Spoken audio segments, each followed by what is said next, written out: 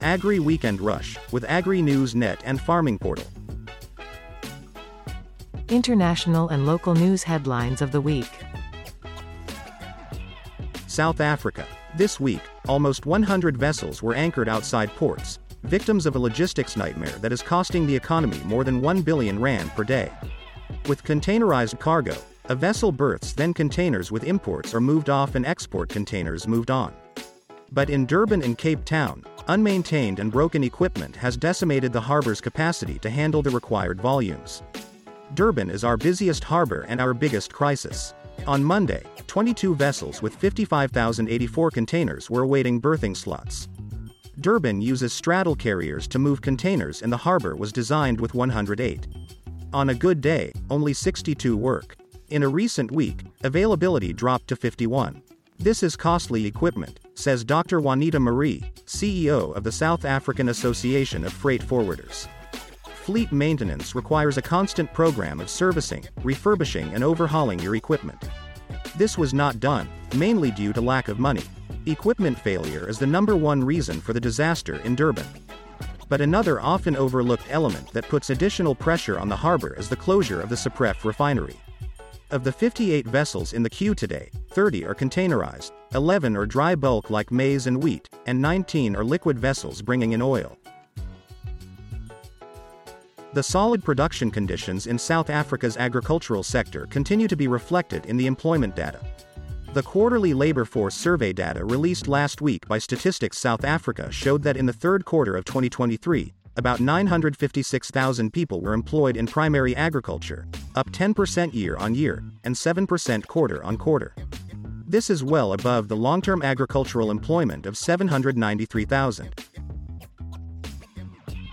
After slowing for 6 consecutive months, South Africa's consumer food inflation quickened to 8% in October 2023, from 0% in the previous month.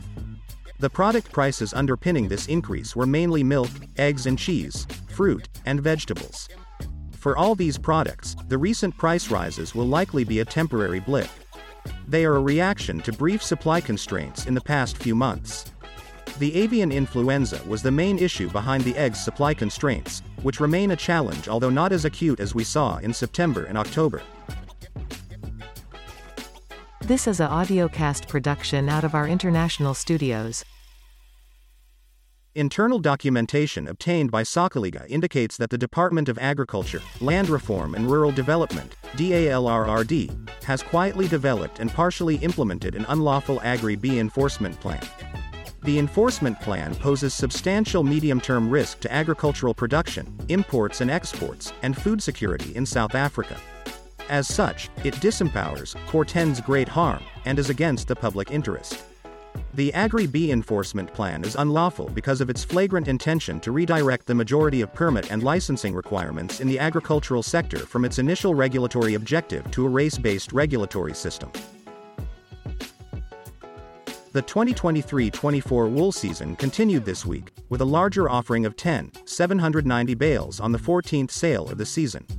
Certified sustainable wool comprised just below 50% of the merino wools on offer, with 63% of the offering testing 20 micron and finer.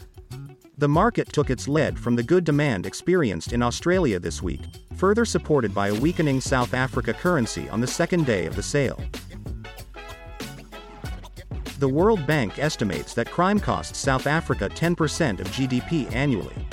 Losses from theft are estimated at 2.6% of GDP, protection costs, security and insurance spending, around 4.2% of GDP and foregone opportunity costs, fewer tourists and higher transportation costs, at 1.8% of GDP, and foregone developmental public spending from excessive government spending on crime prevention and safety costs. This weekly audiocast has been ranked 12th on FeedSpot, a news medium in South Africa. This was a audiocast from the news desk of CRA Media International in Edinburgh in Scotland.